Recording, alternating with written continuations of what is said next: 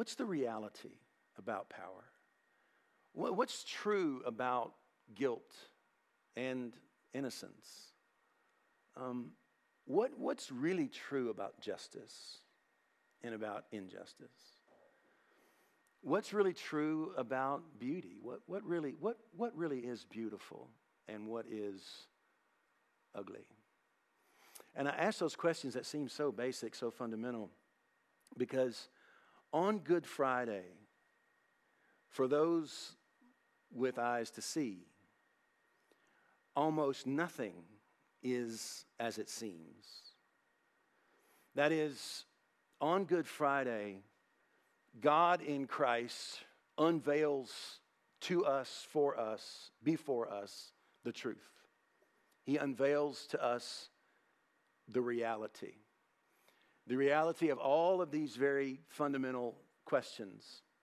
And what we discover on Good Friday, when we have eyes to see, that is that the reality of all of these very basic, very fundamental questions, the realities are actually turn out to be nothing like they seem to us. Nothing like we assumed. Jesus is the truth. And everything else, that means, everything else is a masquerade. Everything else is a deception. Everything else is a lie.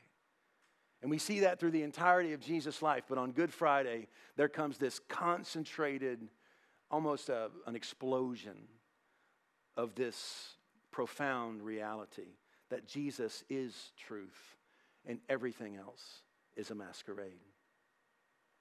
So this morning, we're going to jump right into the story of Good Friday.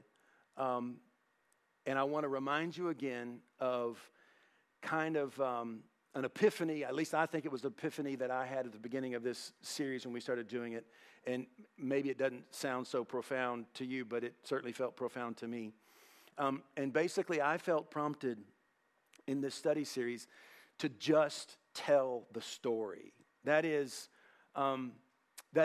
to, as we approach this study series through the Gospel of Mark, through Holy Week, I had this realization that while for me as a communicator, I spend a lot of time studying the text, yes, but then thinking about, okay, what is my analysis of the text, and what kind of truths or perspective can I mine out of this text? And suddenly I had this realization that, and the context here was the Gospel of Mark, but for Mark, apparently, it was enough just to tell the story. So I had this realization that if it's sufficient for the Spirit-inspired writer of the text to tell the story and leave it at that, and let the story, I think, the implication is, let the story have its work in us, right? If that's enough for Mark in this case, and indeed most of the Spirit-inspired biblical authors, if it's good enough for Mark, then why wouldn't it be good enough for us? And so with that sort of thought, I would call it an epiphany, what I'm proceeding to do is do my best to tell the story. Now, that's not quite as simple as it sounds, because this is an ancient story. It comes from a place that is far removed from us, both geographically and in time. And so it takes us some work, really, to get back into the story so that we can simply hear the story. And so I want to invite you again, and in particular today, as we look at this particular day of Holy Week, I want to invite you, ironically, I think maybe, to listen by filtering out, right? So in other words, I think for us to really hear this story, we almost are required to consciously filter some things out. And there's really two categories that I want to ask you to filter out as we try to do our best to listen to Mark tell the story of Good Friday. And one thing I want to ask you to filter out is a basket full of elements of Good Friday that come to us from other gospel writers. In this case, Matthew, Luke, and John. In other words, typically my guess is for most of us, and certainly if you grew up in church, my guess is that when you think about Good Friday, you're like me, what we sort of impulsively do is when we think of Good Friday, what we're actually doing is we're synthesizing a basket full of elements of the day that come from a blend of the gospel writers from Matthew, Mark, Luke, and John, and we sort of put all of that together and come up with our imagination of Good Friday. Certainly, well, at least for me, anytime I've seen that Good Friday portrayed in film, what you ultimately see is a single portrayal of Good Friday that is actually a synthesis of material that comes from, well, I guess all four biblical authors. An example would be, for many of us, we're familiar with the fact that there are 7 final words of Jesus from the cross. Those 7 words actually come from synthesizing reports that we receive from a variety of biblical authors. For many of us, when we think about, well, I guess in this case, Holy Thursday, the reason we call it Holy Thursday, Maundy Thursday, is it's when Jesus gives a new commandment, I give you to love one another. Well, that's only found in John's report of Holy Week, in this case, Maundy Thursday. Mark doesn't have that for us, for example. So I know it might sound a little bit clinical, but all of this is in the effort to hear Mark, right? Let's try to hear his story. So try to filter out elements from other reports about Good Friday, and I'll show you a couple points where I think that makes the difference in how we hear Mark. And then secondly, I want to ask you to do your best to filter out what I'm going to call an inherited theological meaning of the death of Christ. In other words, I think for most all of us, when we think about the crucifixion of Christ, and we think about what does this mean, most of us approach that question, and indeed we approach the moment of crucifixion with an idea about what this means, theologically speaking. And so I want to ask you to suspend that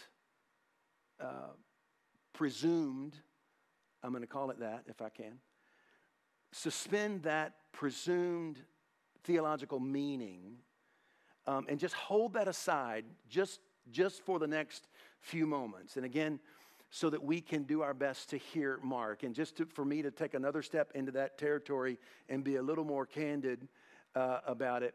My guess is that for most of us, if you've grown up in church and you've grown up singing about the crucifixion and talking about the crucifixion and all of that, my guess is that most of us come to this moment, the cross, and with regard to the question of the theological meaning of the cross, we would answer that question by basically delineating the ideology of substitutionary sacrifice. The meaning of the cross is that Jesus died in my place on my behalf so that I wouldn't have to die because of the guilt of my sin. And because Jesus suffered as a substitutionary sacrifice in my place, God can now forgive my sin because I've put, that whole deal. I want to ask you to suspend that to the side just for a moment. And I'm going to offer some reflection after we go through the story. But I want to tell you from the beginning that if you're looking for that theme in Mark's story, you won't find it. It's not there. And the reason I point that out is because if we don't do the work of suspending that presumed understanding of the meaning of the cross, then we actually can't hear the story Mark is telling.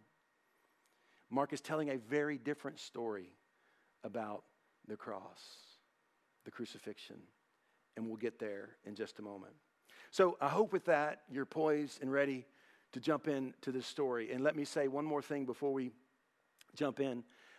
We've been kicking this idea around and hope it works. And so after the sermon this morning, we're going to have a time of question and answer. So as we're studying today, if you have questions, just make a mental note or maybe jot it down. And at the end of the sermon, if you have a question that you'd like me to at least try to respond to, we're going to have a chance, and I'm going to invite you to post it in the Facebook feed. And we've got folks here who are going to relay the question to me, and I'll do my best to give an answer. So we're calling it Q&A. Maybe we should call it Q&R. I'm not sure that I'll be able to answer every question, but I am sure that I'll be able to give a response. So we're going to have Q&R. How about that? Okay. So here we go. Mark chapter 15, verse 1. As soon as it was morning, the chief priests held a consultation with the elders and scribes and the whole council. They bound Jesus, led him away, and handed him over to Pilate. Now Pilate is the local ruler on behalf of Rome in Jerusalem. Pilate asked him, "Are you the king of the Jews?" And he answered him, "You say so."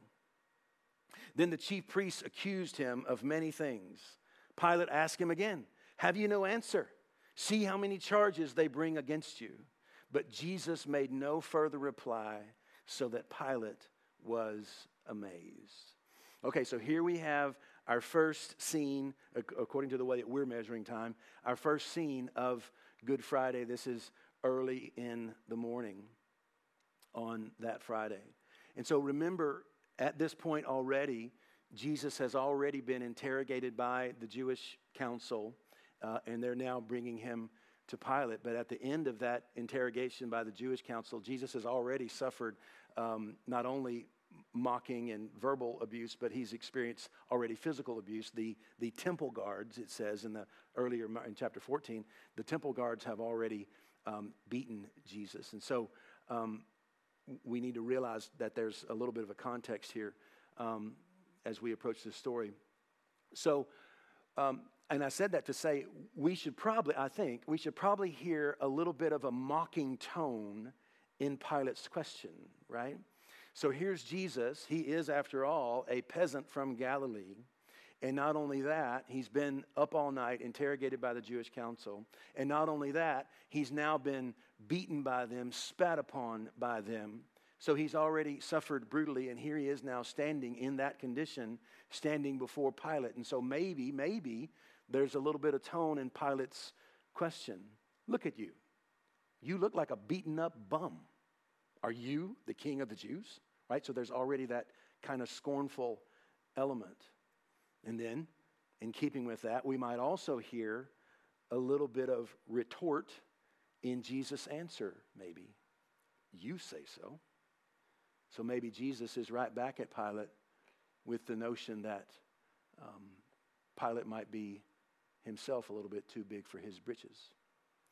In other words, just as Pilate's question contains a sense of ironic disbelief, in the same way, maybe Jesus' answer contains a similar discount or undercutting of Pilate's self-assurance. So, and then there's this line where Mark says that Pilate was amazed. And again, for us, from a historical context, we might have to do a little work to get there.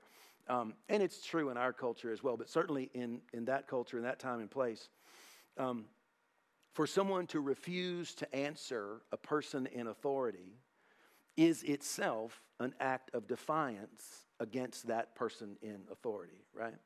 And so for Jesus to refuse to answer Pilate's question after giving the initial answer, then for Jesus to refuse any longer to answer any more questions, that is in itself to defy Pilate's authority. Verse 6. Now at the festival, he used to release a prisoner for them, anyone for whom they asked. Now a man called Barabbas was in prison with the rebels who had committed murder during the insurrection. So the crowd came and began to ask Pilate to do for them according to his custom. Then he answered them, "Do you want me to release for you the king of the Jews?"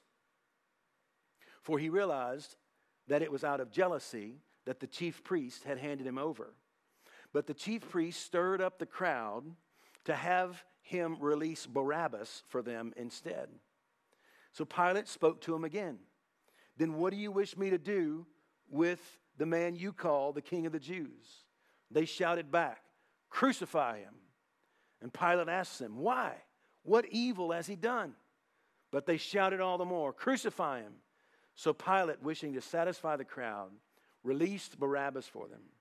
And after flogging Jesus, he handed him over to be crucified. All right, so Barabbas and the crowd. There's a lot going on in this particular vignette of Good Friday. During this course of this scene that takes a couple of paragraphs for Mark to narrate it to us, Barabbas goes from death row to free at last, right? It's a big moment for Barabbas. Also, in this couple of paragraphs here that Mark gives us, the crowd shifts from apparently being in support of Jesus all the way to shouts of crucify him. So how do we make sense? How do we make sense of this? Well, once again, a little bit of historical context, I think, helps. These events that we're reading, that we're studying, these events occurred around 33 AD. Now, we know that violent revolt against Rome, against the Roman occupation, broke out in Jerusalem in 66 AD. So, roughly 30 years after these events. And here, Mark mentions a recent violent insurrection against Rome that Barabbas had been a part of. Barabbas had been a part of a violent, murderous insurrection against the Roman occupation. So here's the thing. You put those two facts together, and what we can know and be confident of is that there were many, many Jewish people who are in vigorous support of the ideology of violent revolt against Pilate, against Caesar, against the Roman occupation. There were many who held that sympathy, and Barabbas is among them. They are generally called the Zealots, and we know that there were some who were among the Zealots party who were close to Jesus throughout his ministry. And in addition, with the war that we know broke out in 66 AD, so just 33 years later, this ideology of the Zealots, of violent revolt against Rome, this would become such a groundswell, a large enough groundswell, so that there would be enough people to actually actively take up arms and revolt violently against Rome. And so Barabbas was a revolutionary. He wants to overturn the rule of Rome over the people. Barabbas wants to save Israel, and he wants to do it in a particular way. And guess what? As we already know from the story, Jesus too is a revolutionary. He too wants to free people from tyranny. That's why he rode in on Sunday on a donkey to mock Pilate's military parade. And that's why he symbolically destroyed the temple on Monday with that scene. My house should be called a house of prayer for all nations, but you've made it a den of robbers. That's Monday of this very week. Jesus too is a revolutionary. So what's the difference? What's the difference between Barabbas and Jesus? Well, clearly, Barabbas is a violent revolutionary. He wants freedom through killing. Jesus is a nonviolent revolutionary. He wants freedom through laying down his life. So, what about the crowd? Well, Mark doesn't tell us precisely why the crowd chose Barabbas for release and Jesus for crucifixion. He only says that the chief priests provoked the crowd. So just two quick observations that really play off of the previous observation. I want to suggest that this shift, even as I've maybe have suggested, I want to say that this shift in the crowd, this doesn't necessarily mean that it's the same crowd that has supported Jesus earlier in the week during his temple conversations and his temple actions.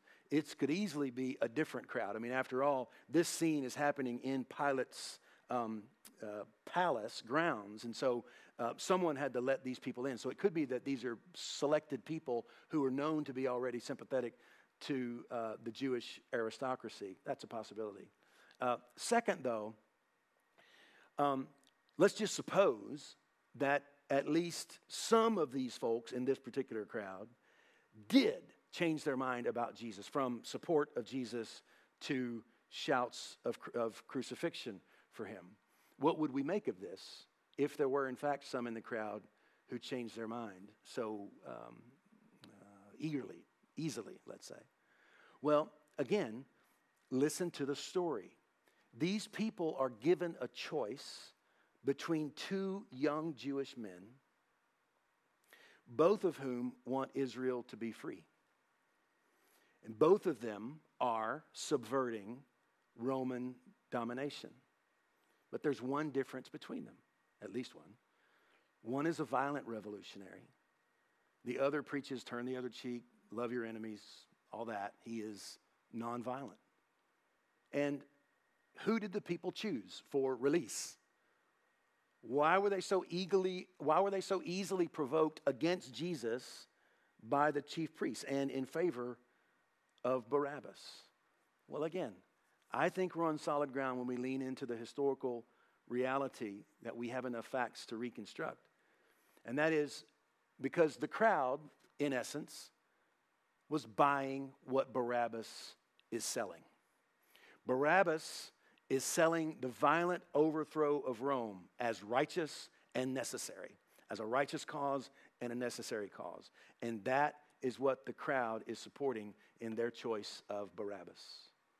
And again, we know we're on solid ground here because A, there had been a recent violent insurrection that Barabbas had been a part of, and B, there would be another large-scale violent insurrection against Rome just 33 years or so on from the moment that we're reading. Verse 16. Then the soldiers led him into the courtyard of the palace, that is, the governor's headquarters, and they called together the whole court, and they clothed him in a purple cloak, and after twisting some thorns into a crown, they put it on him. And they began saluting him, "Hail, King of the Jews!" They struck his head with a reed, spat on him, and knelt down in homage to him. After mocking him, they stripped him of the purple cloak and put his own clothes on him. Then they led him out to crucify him. Now, Jesus has just been given the death penalty, death by crucifixion. He's been flogged by Pilate's soldiers, and now they're conducting what we see here in pretty fair amount of detail. They're conducting a mocking coronation ceremony, essentially. It's all performed as an insult to humiliate Jesus. And at each step along the way in this mocking coronation ceremony, these soldiers, don't you know, are simultaneously pronouncing their own power and legitimacy as they are heaping scorn and insult upon Jesus. And so it's a two-part equation here. And remember, one of the primary motives for executing insurgents by crucifixion was humiliation. We'll talk more about that in just a moment. But historians tell us that Rome reserved crucifixion for those who sought to, in some way, challenge Rome, challenge the Roman order. If you challenge the system, this is what happens to you. This is what you are worth. And so humiliation is part and parcel of the Roman agenda for crucifixion. And so we see elements of that agenda on the part of the Roman soldiers in this mocking coronation ceremony. Verse 21, they compelled a passerby who was coming in from the country to carry the cross. It was Simon of Cyrene, the father of Alexander and Rufus. Now, we know from history that typically the person who was sentenced to die by crucifixion had to carry their own crossbeam to the place of crucifixion. But here in this case, we get this interesting moment that Mark reports to us that in this case, the soldiers had someone else carry Jesus' crossbeam at least part of the way. Presumably, this was not an act of kindness on their part, but probably an indication that Jesus was already too weak to carry it himself. It's been a long night for him and already a brutal morning. Secondly, I would say it is, I think, of note that as Mark is writing this, he tells his readers exactly who it was by name who carried the crossbeam of Jesus. We know that it was Simon of Cyrene. Oh, you know Simon. He is the father of Alexander and Rufus, as if to say, if you have any questions about my story, go ask them, you know. So that's really an interesting historical point. All right, moving on, verse 22. Then they brought Jesus to the place called Golgotha, which means the place of a skull. And they offered him wine mixed with myrrh, but he didn't take it. And they crucified him and divided his clothes among them, casting lots to decide what each should take.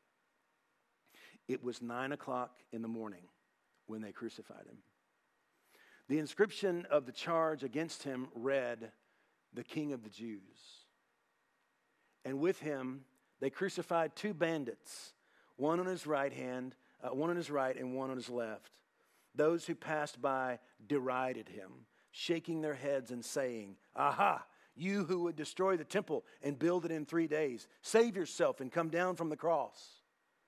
In the same way, the chief priests, along with the scribes, were also mocking him among themselves and saying, "He saved others. He cannot save himself. Let the Messiah, the King of Israel, come down from the cross now, so that we may see and believe." Interesting. Those who were crucified with him also taunted him. We're going to come back to this, but I just want to point this out as we think about this section of Mark's report. Notice here that Mark uses only 4 words to describe the actual moment of crucifixion. 4 words, and they crucified him. And we can say that Mark didn't need to use any more words than that. His original audience would have been all too familiar with Roman crucifixion. They did it all the time. Thousands and thousands were killed, even in the region of Israel, certainly more throughout the entire Roman Empire. So his audience would have been terribly familiar with crucifixion. But maybe today we need a little bit of historical context. In an overarching sense, for the Roman Empire, crucifixion was a form of capital punishment. It was a form of the death penalty, crucifixion.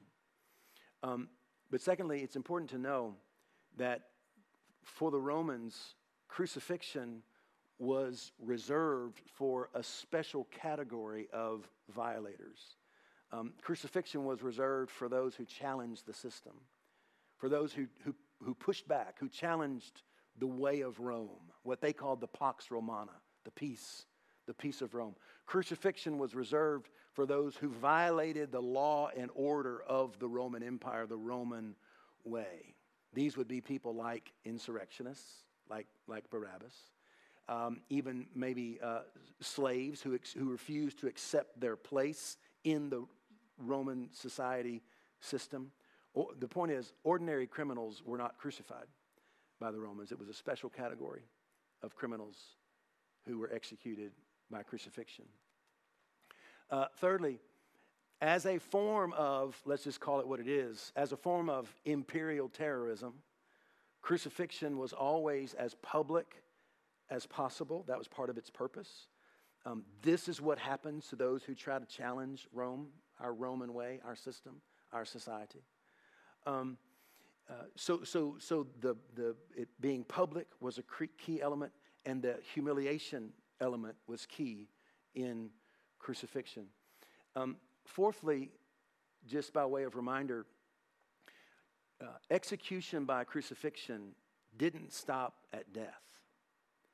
Typically, the victims of crucifixion were left hanging on their cross for quite some time, and often even low enough to the ground so that not only the carrion birds but also the dogs could eat the flesh of the victims of crucifixion until there was nothing left to bury. There's only, in the region of Israel, there's archaeological evidence for only one person who was buried after crucifixion. And the supposition is that for all other victims of crucifixion, there was actually nothing left to have been buried. So that's the little context about crucifixion, and Mark gives us just 4 words to point to it, and we'll come back to that in just a moment. Second thing I want to point out is this notice of the crime for which Jesus was executed. It was customary for Rome to place a board on the vertical beam of the cross, stating the crime for which the victim had received the death penalty. And in Jesus' case, the board said, King of the Jews. That was Jesus' crime. Now, from Pilate's viewpoint, this is, well, I think we could say it's twofold. From Pilate's viewpoint, this is, on the one hand, treason against Caesar, for him to claim to be King of the Jews, and certainly intended to be mockery against Jesus. This is your king, right? That kind of thing. From the viewpoint of the religious leaders, certainly this pronouncement of Jesus' crime is insulting to them as well, because Pilate is saying to them, this is your king, a humiliated, crucified, failed loser. This is your king. But from Mark's viewpoint, this, of course, is the ultimate irony. Jesus really is the King of the Jews. And not only the King of the Jews, Jesus is the King of the whole world. Even King of Pilate. Jesus is even King of Caesar. So there's a deep irony here in the midst of this story. The next thing, Mark tells us that Jesus was crucified between two bandits. The word is translated here. This is the New Revised Standard Version. It's translated bandits. I just want to point out, it's worth noting, the Greek word used here by Mark is a word that's commonly used to denote insurrectionists against Rome. And I've hinted at this already, but there is some scholarly evidence for this. The Greek word here is used elsewhere outside the New Testament. It's used to describe what we might call freedom fighters or even terrorists. And some have said the difference between a freedom fighter and a terrorist is what perspective you take upon their cause, right? So the point is that from the point of view of both the religious aristocracy and from the point of view of that of Rome, Jesus was executed as a material threat to their status quo. That's what's going on here. That's the story that Mark is telling. And then finally, from this scene, I just want to point out what we get from Mark is what I'm calling unanimous mockery. Notice that so far in this scene, everyone in the scene, despite all their differences of angle, everyone shares one thing in common, and that is that they are all mocking and insulting Jesus. The crowd, the religious leaders, and the two bandits. Now, again, as I mentioned before, it's Luke who gives us the vignette of one of those between whom Jesus is crucified, eventually warming toward Jesus. And we have that beautiful line from Jesus, "Today you'll be with me in paradise." Luke gives us that. But there is no such warm moment in Mark's story. It is unanimous, scathing, scorning, mockery against Jesus from all parties. Verse 33. When it was noon, darkness came over the whole land until 3 p.m. This is one of these times where we're so grateful for Mark marking time for us, as he does so well in his entire story of Holy Week, but certainly on Good Friday. What time was Jesus crucified? Mark tells us 9 a.m. Now it's noon. Think about it. Jesus has been on the cross for 3 hours. And he tells us now that darkness comes over the whole land and remains for 3 hours. That is from noon until 3 p.m. Now, whether Mark means this as literal darkness or as symbolism, either way, I think it's safe to say, the point seems to be the symbolic meaning of darkness. Mark is, of course, well acquainted with how the ancient prophets used the imagery of darkness throughout their writings. And really, as a common thread, the image of darkness in the writings of the Jewish prophets. Let's just say it's used as a symbol for grief or judgment or both. And here I think we can understand both. A conveyance of grief and judgment. It is as if the cosmos itself is grieving over this terrible crime being committed by the religious leaders and the Roman Empire. And with that, God himself stands in judgment over those who perpetrated this crime. As Paul says, they crucified the Lord of glory. And that's what we're witnessing here. Verse 34. At 3 o'clock, Jesus cried out with a loud voice, Eloi, Eloi, lama sabachthani, which means, my God, why have you forsaken me? When some of the bystanders heard it, they said, listen, he's calling for Elijah. They misunderstood. And someone ran, filled a sponge with sour wine, and put it on a stick and gave it to him to drink, saying, wait, let's see whether Elijah will come to take him down. Then Jesus gave a loud cry and breathed his last. And the curtain of the temple was torn in two from top to bottom. Now when the centurion who stood facing him saw that in this way he breathed his last, he said, truly, this man was God's Son. My God, why have you forsaken me? It's a quote from the first line of Psalm 22, Jesus speaking here in Aramaic. A quote from Psalm 22, and of course those standing around misunderstand the language. They think that he's calling out for Elijah, but Jesus is quoting the first line of Psalm 22, and we'll come back and talk about this later. But if you're familiar with Psalm 22, you know that it does begin with these words that are called the cry of dereliction, this sense of abandonment, feeling abandoned by everyone up to and including God himself. And yet as you go all the way down through Psalm 22, what you realize is that the psalmist then, and we suspect even Christ himself now on this day in 33 AD, understands that ultimately his Father did not forsake him and never would forsake him. I want to skip ahead in this report where Mark gives us these final moments. And I want to just point out these two events that happen at the moment of Jesus' death.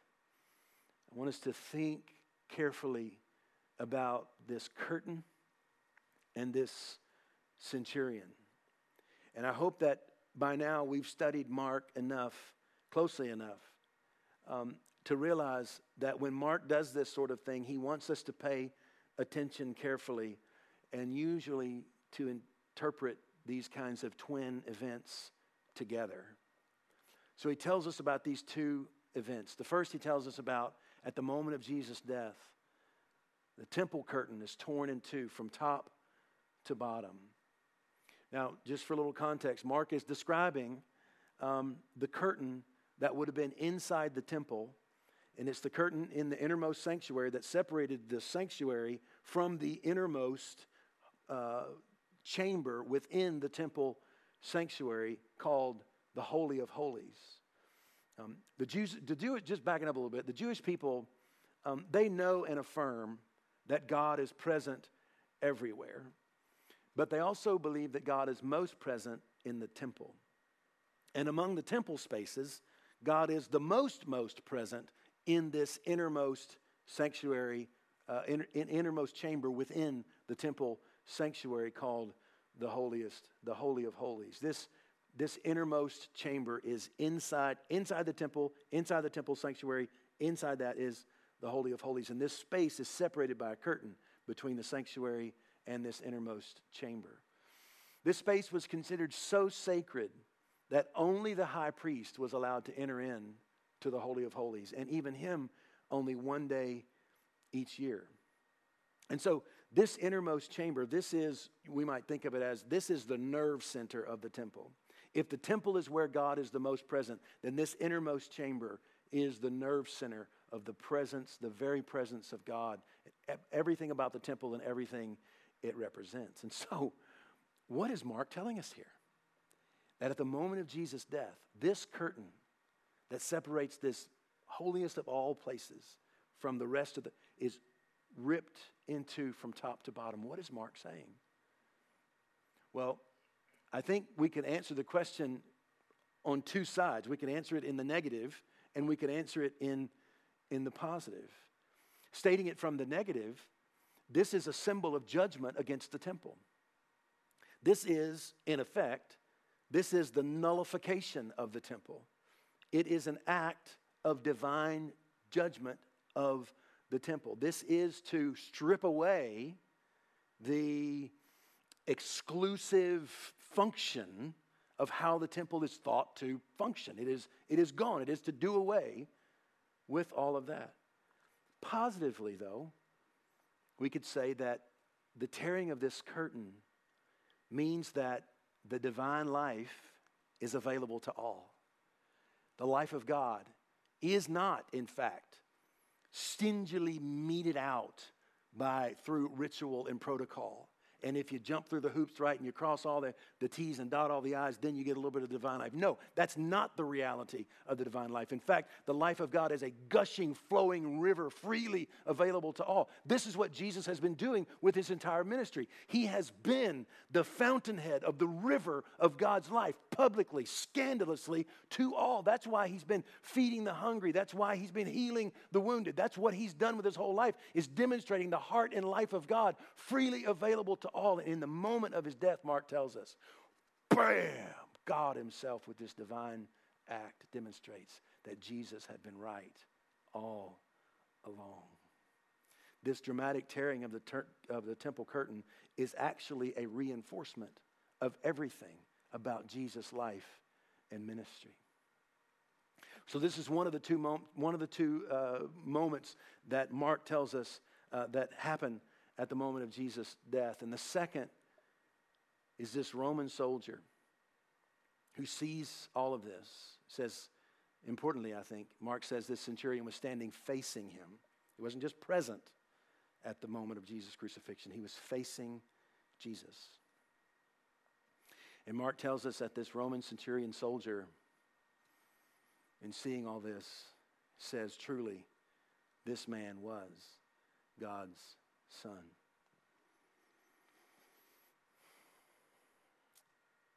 Believe it or not, this Roman soldier is the first human in Mark's story to call Jesus God's Son. It's remarkable, isn't it? And remember, this is coming from a Roman centurion. So get the picture. According to Roman theology, whenever you speak of God's Son, you're speaking of Caesar. In the Roman imagination, Caesar is the Son of God. Caesar is the Savior of the world. Caesar is the one who has brought peace on earth. Caesar is the one who's brought salvation. In the Roman imagination, Caesar is the revelation of God and of the will of God in the world, to the world, for the world. That's all vested in Caesar.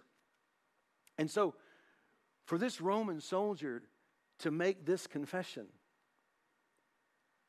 after standing and seeing and facing Jesus and seeing all of this, and in the moment of his death, for this Roman soldier to say, truly, this man was God's Son.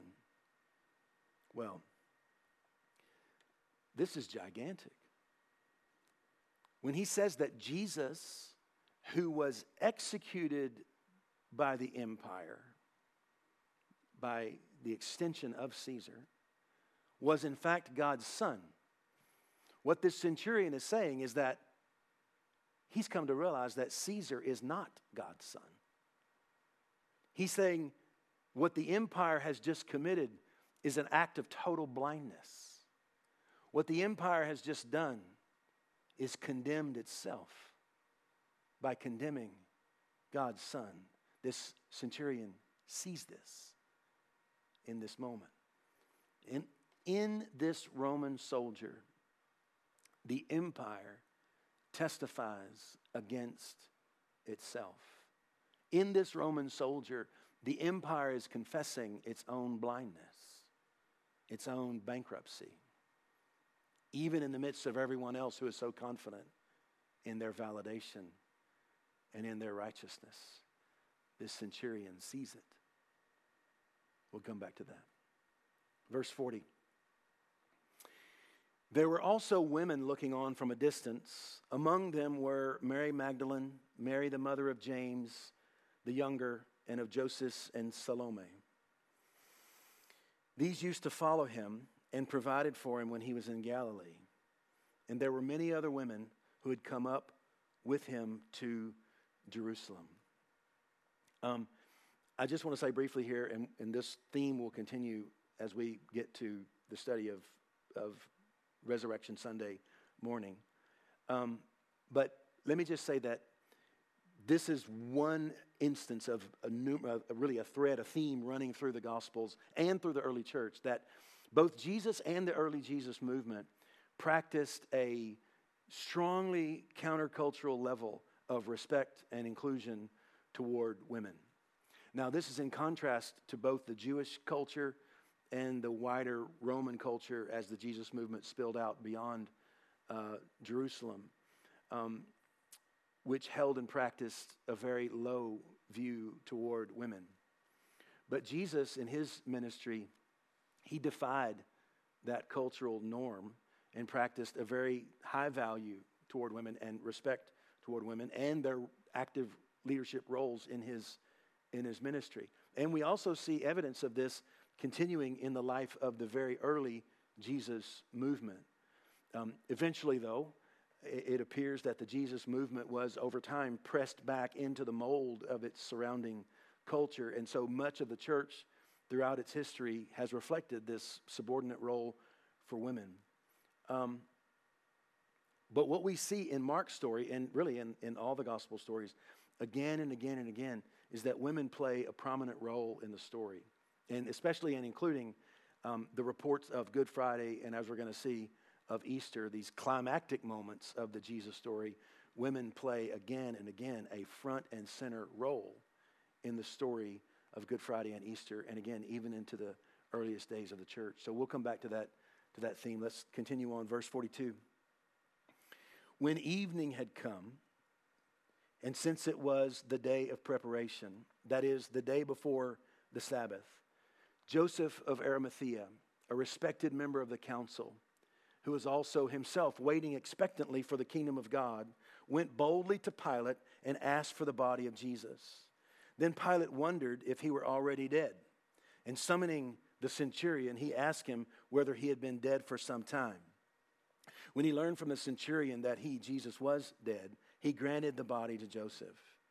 Then Joseph bought a linen cloth, and taking down the body, wrapped it in the linen cloth and laid it in a tomb that had been hewn out of the rock. He then rolled a stone against the door of the tomb. Mary Magdalene and Mary, the mother of Joseph, saw where the body was laid. Now, here, as I mentioned before, we see a sharp departure from the normal practice of crucifixion. As I mentioned, history tells us that the victims of crucifixion are usually not taken down from their crosses. They're not usually given a proper burial. So what Joseph of Arimathea does here, as Mark says, it really is bold. So this is simultaneously, for Joseph of Arimathea, this is a very bold thing to do. And it's a beautiful act of love toward Jesus. And that is the story of Good Friday. I want to offer you, as we kind of conclude things, I want to offer you just a couple of reflections on this. Well, first of all, let me just say, speaking of the word reflection, we refer to this day as Good Friday in reflection upon it. That is, when we look back through time at Good Friday, we're looking back through Easter. And so in light of Easter, we can call this Friday good. And I said that to say that when you look at the day as it is and as it's just come to an end with Joseph of Arimathea, as beautiful as that act is, in the moment, it's difficult to know how it is that we could call Good Friday good. So the question is, as I said before, what story is Mark telling about Good Friday? And I want to give an attempt at answering that question. Here's a story that Mark is telling. Jesus was executed by the authorities because of his passion for the kingdom of God and because of his passion for the justice of God. And the authorities saw that Jesus' passion and his agenda was a material threat to their system of coercive control over the people. Stated another way, Jesus was arrested by the religious authorities and he was handed over to the political authorities and then executed for the crime of being the king of the Jews. A crime, a title, a statement which is equally political and religious. Now, in order to unpack that take on the story that Mark is telling, I want to come back to those 4 words. We know from history that Roman crucifixion was horrible and brutal. We know that. And that's why I think it's worth pointing out how little attention Mark gives explicitly to the moment of crucifixion and how little attention Mark gives to the brutality of crucifixion. Now, granted, this may well be because Mark knows that his audience is all too familiar with how brutal crucifixion is. That may well be true. But remember that later reflection upon the meaning of Jesus' death has made it seem, to many at least, has made it seem like it is the suffering of Jesus that specifically makes his death meaningful as a means of salvation. In other words, once you decide that the meaning of Jesus' death is that God needed an innocent person to suffer so that God could then forgive the sins of others who place their faith in Jesus, well, at that point, you will naturally emphasize the suffering of Jesus. Why? Because it is his suffering, and precisely his suffering, that saves the rest of us. That's what later theological reflection has concluded. And I just want to say that this analysis would suggest that maybe Mark got it wrong, because Mark doesn't devote much time or attention or even words or syllables to the brutality of the suffering. This is not to minimize the suffering, but it's simply to say that for Mark, it wasn't important to observe all that. But according to the later reflection on the meaning of the crucifixion, maybe Mark should have devoted more words to the suffering. Maybe he should have spelled it all out in graphic detail like Mel Gibson did for us in his film, The Passion of the Christ. But he didn't. Mark doesn't do that. Mark only uses 4 words to describe the actual event of crucifixion. And moreover, Mark is remarkably brief in all of his references to the explicit suffering of Jesus. And so, if not that, then what?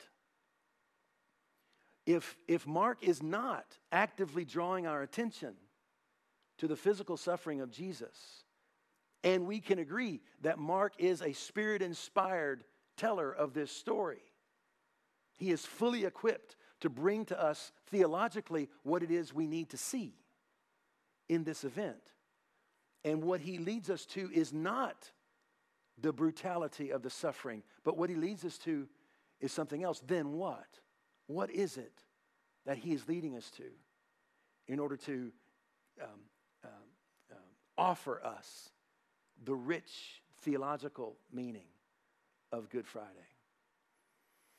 So with that question, I want to ask you to join me in an experiment. I want to invite you to go back. Let's go back to that Friday morning on Golgotha, just outside Jerusalem. Let's go back to 9:30 that morning. Mark tells us that Jesus was crucified at 9 a.m. And I want you to ask yourself a question and try not to answer too quickly. I want you to look up onto that crucified man and ask yourself a question. What do I see? Try not to answer too quickly. Keep looking. It's now 10 a.m. and we're still looking. It's 11 a.m. It's now noon.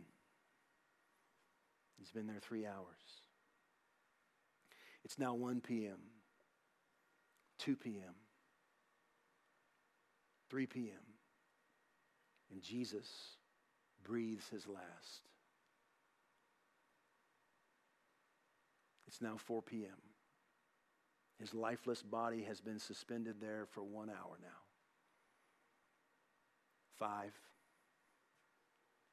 6 p.m. The sun is beginning to set. Joseph of Arimathea takes action, gets permission to take down the body of Jesus. What do you see? What have you seen? Do you see victory or do you see defeat? Do you see a loser or do you see a winner? Do you see weakness or do you see strength? Do you see here justice or do you see a tragic miscarriage of justice? Do you see the validation of the powers that be and that shaped society? Or do you see the condemnation of the powers that be and shaped society? Do you see the validation of Jesus and his dream and passion for the kingdom of God to come on earth as it is in heaven? Or do you see proof positive that this world is what it is and nothing is going to change it? Do you see salvation or do you see ruin? Do you see the kingdom of God breaking in to this world? Or do you see the kingdoms of this world winning yet another victory?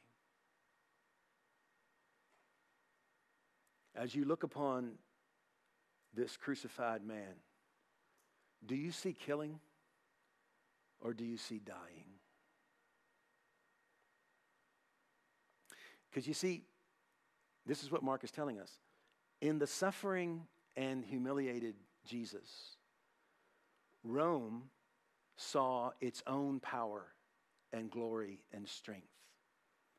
His suffering means that the gods are once again demonstrating that their favor rests upon Caesar and upon the Roman Empire. That's what they saw. Caesar has brought salvation into this world through killing, and Caesar is now saving Jerusalem through killing Jesus. That's what Rome saw. The religious leaders, they saw their own justification. His suffering means that they were right all along, and Jesus was wrong. His suffering means that God is on their side. His suffering is their validation. The crowd, they saw a loser whose dreams about the coming of the kingdom of God turn out to have always been empty dreams. They saw a humiliated loser who knows nothing about how to bring salvation to the world. This man never knew anything about how to bring about the kingdom of God. That's what they saw. So what's real? What's true? Well, Mark has already told us what's real. He's already told us what's true. He's already told us what's true about this moment. And it goes back to those two megaphone events that occur right at the moment of Jesus' death. The tearing of the temple curtain and the confession of the Roman centurion soldier. The religious leaders in this moment, what they see is their own self-justification. But this is actually, Mark says, their own self-condemnation. Pilate in Rome, in the suffering and humiliated Jesus, they see their own validation, glory, and strength. But in that Roman soldier, Rome, in fact, confesses its own emptiness, blindness, and self-condemnation. The crowd sees proof positive that the only way they'll ever be saved is for somebody who will fight back against these tyrants. But according to Mark, no. Actually, this is how salvation comes. It comes by dying. In short, what Mark tells us is that God is not on the side of the killing. God is the one doing the suffering. God is the one who's crucified. And remember, all throughout Mark's story, again and again, we've studied this over the weeks, Jesus has said again and again, not only that he must suffer, but again and again, he's invited his followers to take up their cross and follow him. So who's right? Both the religious leaders and Rome insist that salvation comes through killing. They, the religious leaders, their position, their status quo has been saved through the killing of Jesus. And Rome, well, Caesar here is doing what Caesar always does to bring salvation to the world, killing. But Jesus testifies differently. Jesus testifies, no, you've got it wrong. Salvation comes through dying. So, who's right? Well, let's put the question to the test. Let's look at what history says about the matter. Who's right? Is Caesar right? Are the temple authorities right? Does salvation come through killing? Or does salvation come through dying? And I think you know where that question goes. If you fast forward through time, everybody, and just 30 years after this moment, the temple and its entire construct will be wiped away. When violent revolt against Rome erupts in Jerusalem, just a few years later, 70 A.D., the armies of Caesar overtake Jerusalem, destroy the temple. Not only was the building itself destroyed, but arguably an entire culture was wiped out. From that moment, about 2 centuries forward, the Roman emperor himself will bow the knee and confess that Jesus is Lord in Emperor Constantine. You fast forward from that day to this day, everybody. Millions of people all over the world, roughly 1/3 of the earth's population, confess that Jesus is Lord. He's the author of salvation. Meanwhile, the Roman Empire is long gone, long forgotten, and Little Caesars is nothing but a pizza joint.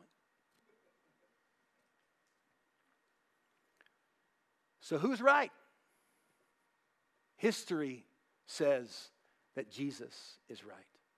Despite all of our expectations, despite all of our insistences, that salvation, it has to come through power. It has to come through something top down. It has to come through something like coercion. It has to come through something like violence. And yet,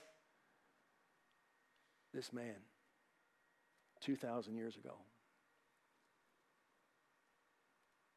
demonstrates salvation doesn't come through killing. It comes through dying. In his case, literally. And in the case of thousands more martyrs, literally. But in all cases, symbolically, laying down our lives for the sake of others. That's how the kingdom comes.